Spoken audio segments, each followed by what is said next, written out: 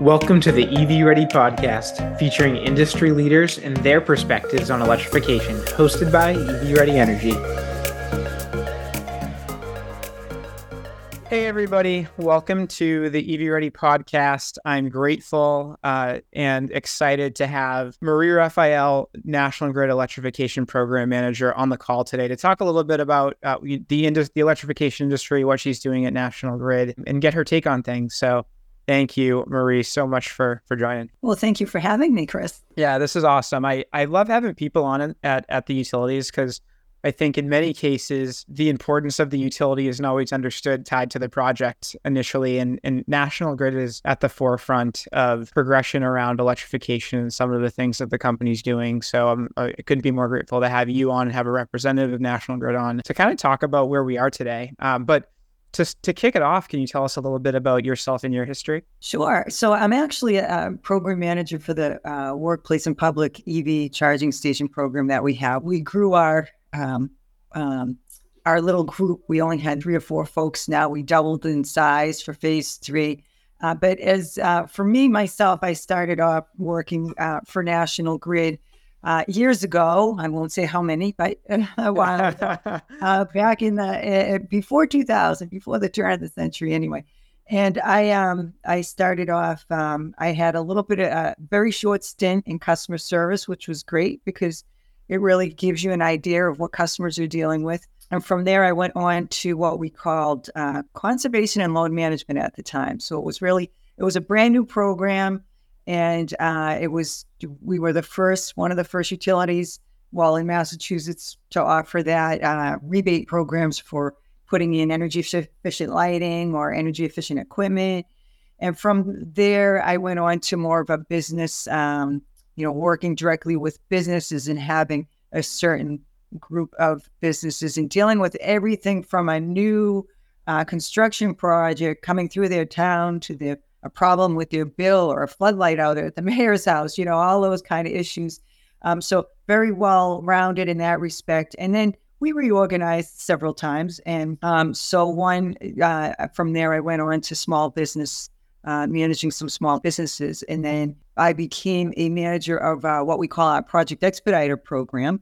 And that's a program. It's also energy efficiency based, but we hire a group, or we don't hire them because we don't pay them for these services, but we go out to bid and we get a group of external vendors who act as a sort of an extension of our own internal sales force, working with customers. And they do everything from helping the customer with the application process to installing the equipment, providing it. And then a lot of customers will then reassign their rebates to these vendors because they don't have to pay that up front, and it's a great process. And so it works out well.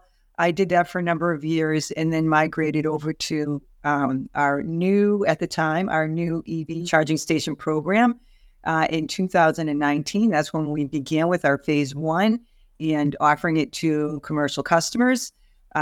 We didn't offer rebates for DC fast charge stations, but we did for the infrastructure. We did offer rebates for level 2s and the infrastructure. So I've been there since we just got through phase 1, and we had a stretch goal of 680 stations to get installed. And we actually just crushed that with 989. So there was a lot of interest in EV charging stations, and it worked out well. It was, initial program, just getting our feet wet into that space. And now we just this year were approved a phase 3 program, very similar, but there's some discrepancies in what we offer. And it's been a slow start because we didn't have a program for a year while we were waiting to get approved. But we're, gradually building back that base, and hopefully we'll have that hockey stick coming up, getting so many more charging stations, charging ports installed. Just to give you an idea of magnitude, in phase 1, it was about 21 million was the program size. And in phase 3, it's 206 million. So our goals have increased by tenfold at least, and so has in our budget. Got it. Yeah. And, having participated in your program, it's just been, over the past several years, it's been met with so much interest. And it's not shocking to hear the numbers that you're throwing out there, because I know how excited everybody is in the territory about using the program to install charging stations. And yeah, it's just been great. Tell us a little bit about the first program, like some of the successes of your first program, but maybe some things that you were looking to adjust in the second program, and how that second program is sort of materializing right now. Yeah, the first program was, it was our, as I said, kind of getting our feet wet in that space in terms of offering rebates to customers. What we decided to do right from the outset, which was one of the reasons why I came over, was to go out for an RFP and see if we could get some vendors, in that space. We have internal sales reps that handle, mostly large commercial customers. But as you know, a lot of these charging stations aren't necessarily installed there. They might be installed at these smaller mom and pop shops or 7-Eleven or, so it was a great way to expand our own internal sales force. And we brought on over 20 vendors to handle Massachusetts. And they, took the ball and ran with it. And a lot of them came from the EE space, the energy efficiency space. And now we're migrating into EVs. So they knew our programs. They knew, how we structured them. They knew our policies. And so it was a great fit to bring some of those folks over, and along with a bunch of new folks over into this space. And that really has worked out the best because, out of all that, all those 989 stations that we've paid, about 70% of those came from this group of vendors. They were very instrumental in our program growth. And so, of course, we've continued that into phase 3 because we know how important that is. Phase 3, like I said, is tenfold. So I did not think that the percentage of what they carried would be as great because it's just too much. And I just had a meeting the other day, and yep, they're at 70% of our much larger goal. So they're growing as well. And I think a lot of them have adjusted internally to be able to meet those needs. So that was a big thing. Phase 1, like I said, we worked with a lot of, commercial, industrial. What we found is the municipal market was really growing in phase 1. We had a ton of municipal projects. We also emphasized projects meeting an environmental justice criteria. Those projects we paid a little bit more money for. In phase 3, we're actually expanding on that even further. Especially if you meet what's called an income criteria. There are 3 criteria: income eligible, English isolation, and minority. And if you meet the income eligible, then that's where the largest rebates are. And that's so we're finding now in phase 3 that has also expanded. We had about 40% of customers meeting one criteria in phase 1. Now we're at like 60%. So people go where the money is. And also the flip side is in phase 1, we didn't offer funding for DC fast charge stations. We did for the infrastructure. In phase 3, we are offering money for DC fast charge. And the charts have flipped. We were so far behind with DC fast charge. Out of the 989 in phase 1, only 25 were DC fast charge. It's the exact opposite now. We're almost at least what we've received for applications, we're at like in 4/5, 2/3 of what we would hope to install. So not paid, only applied for. So it doesn't count until they're actually installed, which takes a while. Yeah. I remember participating in that first program, and it at that time, it was 2017, the Model 3 was just getting released, or 2018 to 2020, whenever that was. But isn't it crazy how fast things change? Oh my goodness, it's just wild. And it's not surprising to hear, because I think, obviously DC charging is a little bit more expensive. And I think National Grid has shown that they want to build public infrastructure that's available so that people can buy electric cars in the utility territory and other ones that are surrounding it and benefiting from the program as well, obviously. But can you help define for people that maybe don't know anything about the program and how it's structured? What is Make Ready? What is level 2 versus level 3, and how you guys are trying to subsidize charging infrastructure and potential solutions with the program? Sure. There's a lot of questions in there. So I'm trying to remember what was the first one, but the main one is this. If you can define the program for us, so that people understand it, that would be great. All right. Well, our whole point as a utility is we know this is our business is installing electrical infrastructure. So it really makes sense for the utilities to be involved in this space. We feel like we're in a perfect position to expedite the installation of charging stations, increasing the number of ports in Massachusetts. The state has some pretty large targets where they want to get EVs off the road. I think by 2035 is Massachusetts state of only selling EVs.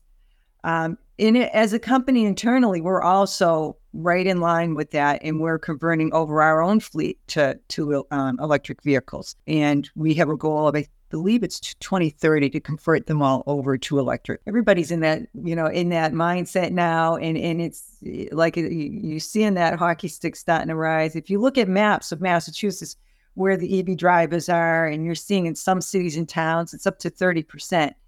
So in others, it's a lot lower. But so our whole purpose was to, really clean up those greenhouse gas emissions. How can we get involved? And, transportation is the biggest contributor. So that's where we feel we can really make an impact. So the way our program works is we provide funding for installing EV charging stations. And Chris, you referred to Make Ready. I don't really, that's a weird term, Make Ready. What does that mean?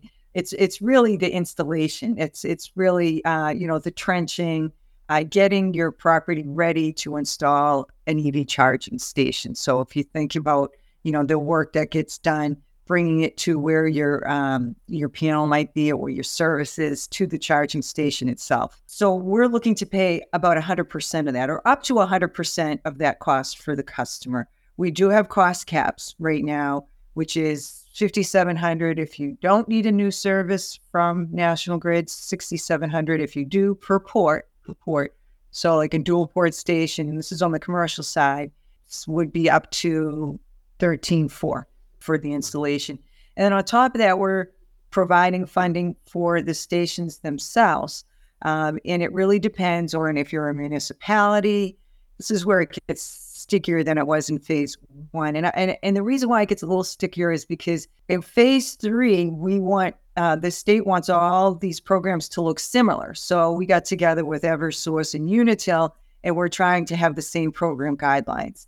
In phase one, we offered funding for level 2 stations. Eversource did not, and except for in environmental justice community. So when we came together now, okay, so do we offer money for the charging stations? Is that part of our proposal or not? And we compromised, and for municipalities, we will for ports, and it's where it gets sticky, like I said, for ports 3 through 10. For non-municipalities, for ports 5 through 10. So we are funding some of the ports, but if you're installing 10, 20 stations, we may not be providing funding for all the stations, although on the Make Ready or the infrastructure installation side, it doesn't matter. We're funding anything from 0 to 20, 30, however many ports you want to install.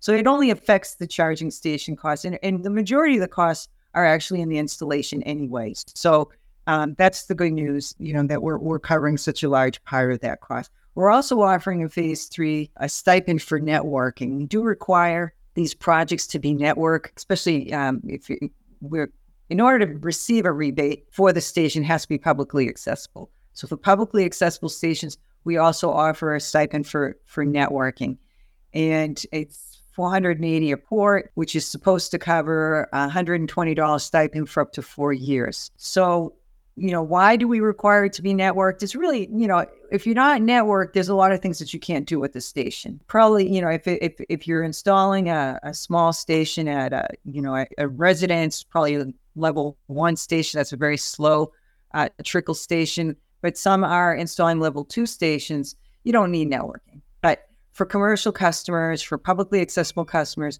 you should have that, because there's so much, and I know Chris can speak to this better than I about, how you are able to charge for using the station, how you're able to tell somebody, okay, your car is charged, can you leave so somebody else can use the station now?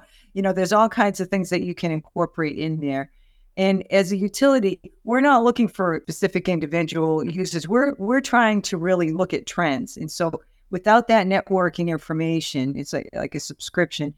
You cannot, we wouldn't know, are these stations that we're investing so much money in, are they actually being used? I mean, we want to make sure we're getting, what we're paying for. And if they're not, if there's one segment that just doesn't use them, one, maybe we have public multi-unit dwellings and fleets and workplace is our general categories. Somebody installed them, we paid for them, nobody's using them, or something like that. So we just want to really look at that information, look at trends. Should we restructure our rates? There's all kinds of things we look at when looking at that information. So I'm really going way down the road. No, this is exactly why you're on. I appreciate it, Marie. Like that, this is good information. My other question for you is this: how does the state's program tie into your program, and how do you work with the state? So the state has there's some funding that they offer for buses and for other things, but there's a couple of the largest state program we're working with a lot that we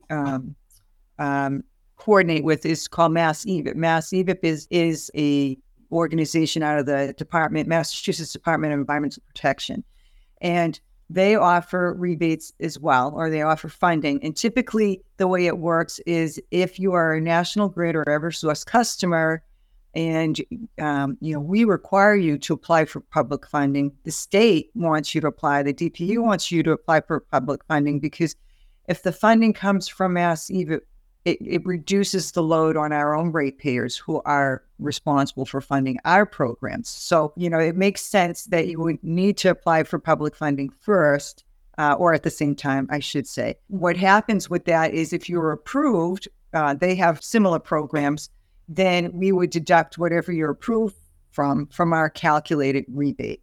So if we work together with them, they provide us with reports so that we know what customers are being funded. But it's a great way, again, to reduce the impact on our own ratepayers, or, it actually could help us get more stations installed because, we could use that budget more efficiently. So you do need to apply for Mass EVIP if you're eligible. Not everybody's eligible. A customer has to have at least 15 employees, I believe. You can go on their website and find out what all their eligibility rules are. But it is a good place to start. I always tell customers across the country that, if you can try and find the right time to make your investment, because sometimes this can be really expensive. And Massachusetts is kind of the shining example right now of state and utility working together to help electrify and make it easier to make that transition. So that's why I wanted to go through that, just because it really is unique. And if you are looking to install charging stations in Massachusetts, there really is no better time than right now, but also it's probably the most lucrative circumstance in the United States. We have a National Grid, Eversource in the state to thank for that. So my next question for you, Marie, sort of jumping away from National Grid and that specific program, but obviously, like, National Grid has other counterparts across the country that are doing similar things that you're learning from. You're maybe taking some things from, maybe they're taking some things from you. What are some of the other things that are happening in the industry that sort of shape how you think about things? Oh, that's a loaded question. I'm a little bit more pictured into the what we're actually doing. But, we do know that we were one of the first to do a pole-mounted demonstration. We did a pole-mounted pilot in phase 1, where we know it's really important. How access to charging stations is key. And so if you live in an apartment building and you just have on-street parking, where are you going to charge your vehicle? It's not encouraging you to get one if you don't know where you're going to park it down the street or wherever, So we did a pole-mounted project where we had charging stations installed on poles, and the hoses. What do you call those? They come down, and you could charge your car. And then we tried them because it was one at a golf station, so it was kind of cool just to watch it come down. You plug it in your car. It's a level 2 station. You get an hour or two out of it. You top your car off, and you're all ready to go. So we did that in Melrose, and I believe there are about 15 of those installed. We got a lot of attention from that. I think it was in the Globe as well. It was on a lot of news articles, and because it's really one of those. That's a customer we need to address. One of our most important customers is the multi-unit dwellings. The other thing we're looking at doing this year is we're looking at how can we, in areas that are a little bit more constricted with capacity constrained, how can we get charging stations into those areas? So that's something we're looking in phase 2 as kind of a development project. What are we looking for? You're looking for no charging in the area within a mile, for example. You might be looking for where there's a lot of multi-unit dwellings or something like that, where there's a lot of demand for charging. How can we mix that with, solar charging, battery storage? So we're looking at in the future, we only have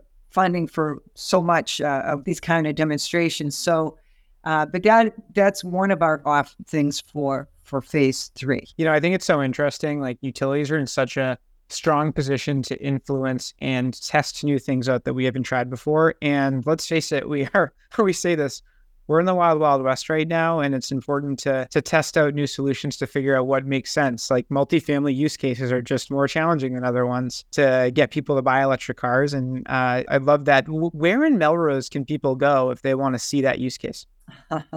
Well, there's one at Hood Golf Course, so you can check that out next time you go golfing. And they are on different streets in Melrose. You got to look up, but pay attention while you drive.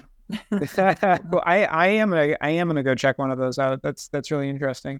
So the next thing I wanted to talk about is related to demand charges, right? Demand charges is like this inconvenient truth that exists, and it's understandable why demand charges exist. They make sense. I think most people aren't aware that they exist, and once you explain what they are, and just so the viewers know, demand charges are a charge on an electric bill for generally a commercial electric bill, where you're paying for the peak amount of power you're using in any given month, the peak 15-minute interval.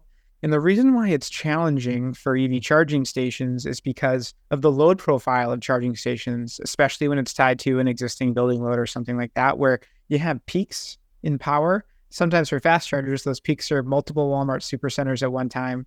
And then maybe the stations aren't used for a while. So it's just this really unique load profile. And sometimes it can be a little bit more expensive on the electric bill. And I know that National Grid and Eversource have been working with the state to come up with a rate that could potentially help customers on the demand charge side. So I just wanted to give you a chance to talk about that for a second. Sure. So we did come up with an approved rate now. It's been approved, I think, in July. It's a demand charge alternative rate. And essentially what it, as Chris explained, it's looking at trying to mitigate those peaks so that a customer doesn't, a customer isn't discouraged from installing EV charging station. It's typically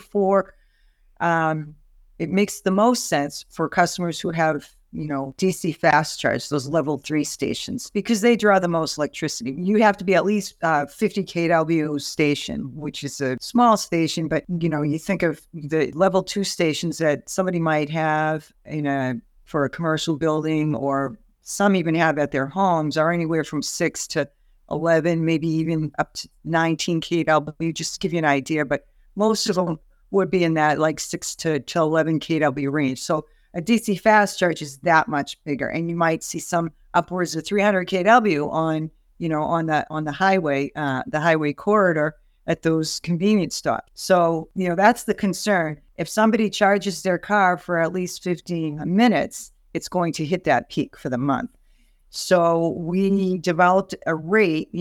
It's kind of you have a lot to balance it, because there's a lot of infrastructure on the utility side involved, a lot of costs involved in order to support that station. We really, as a company, we really have to make sure that those costs are covered. So that's one thing we have to balance against the cost to the customer. But for the demand charge alternative, and like I said, you might have 1 or 2 DC fast charges that you're separately metering, or you might have a bank of 10, 20 level 2 stations.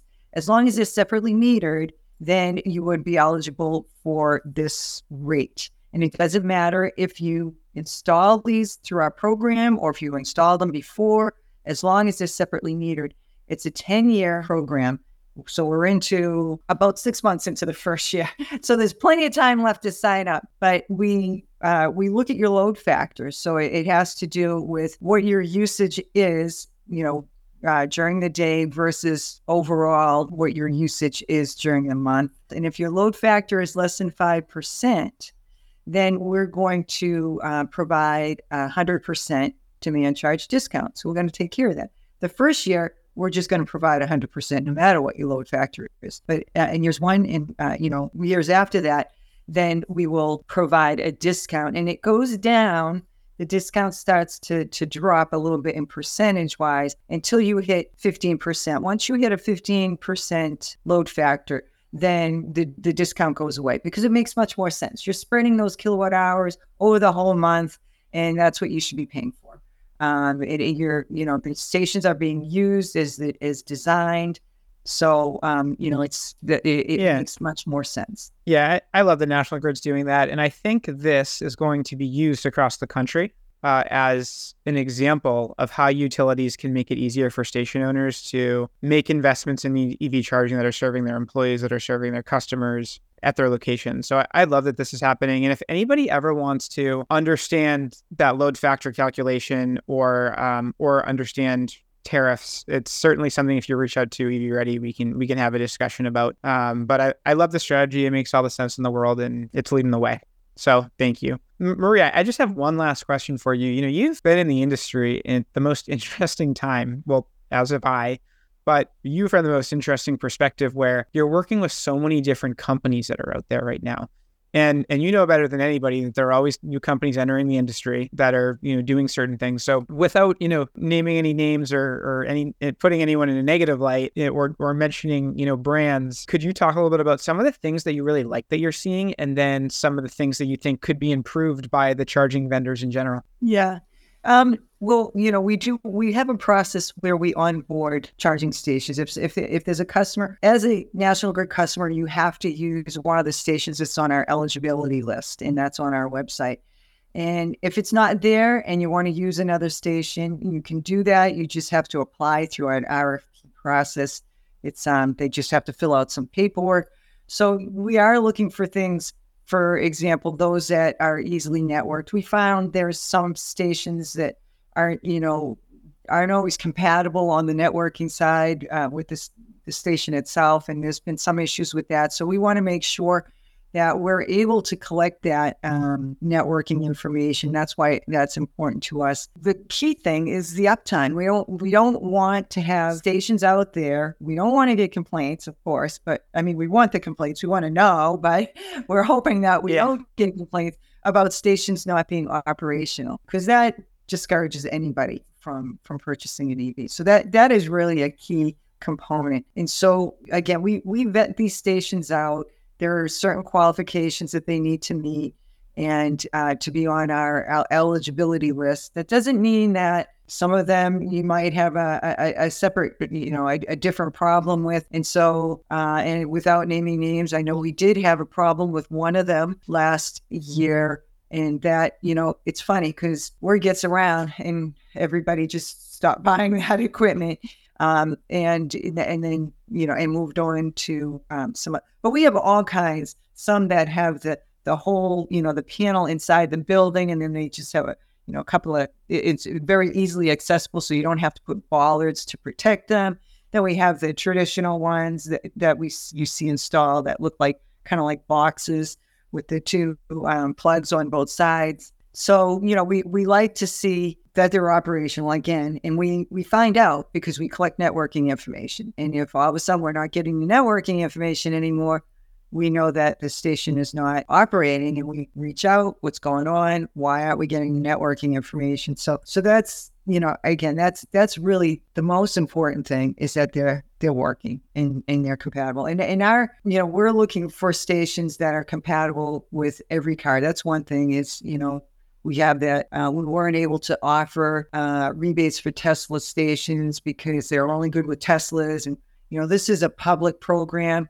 All our ratepayers are paying for it. So we want to make sure that accessibility is key as well. You just hit on such an important point. I think like generally when you're not in the EV space and your boss tells you got to go find a charging station and figure out how to get it paid for in some way.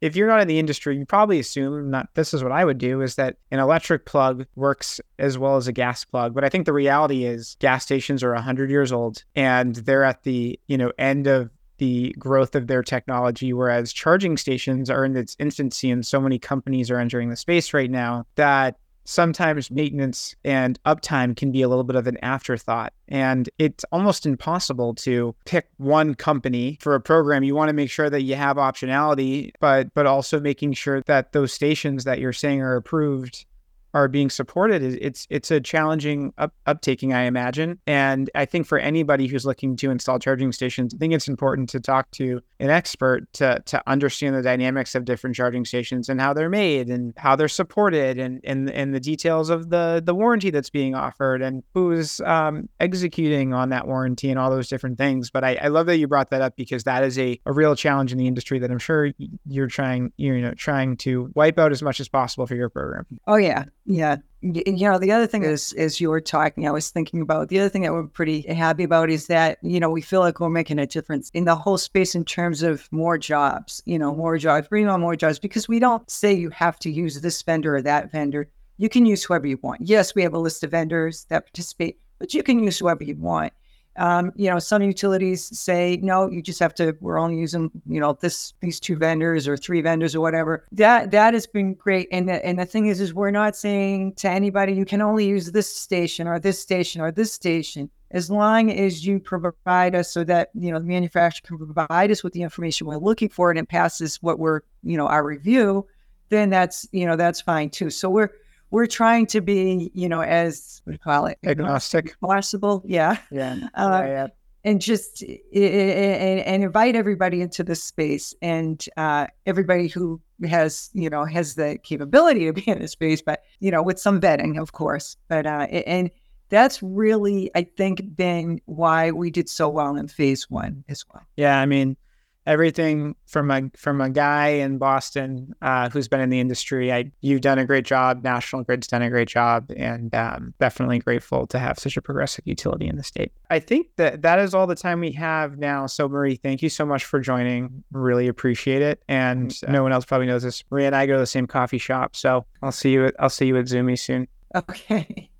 Thank you, Chris. Thanks for having me.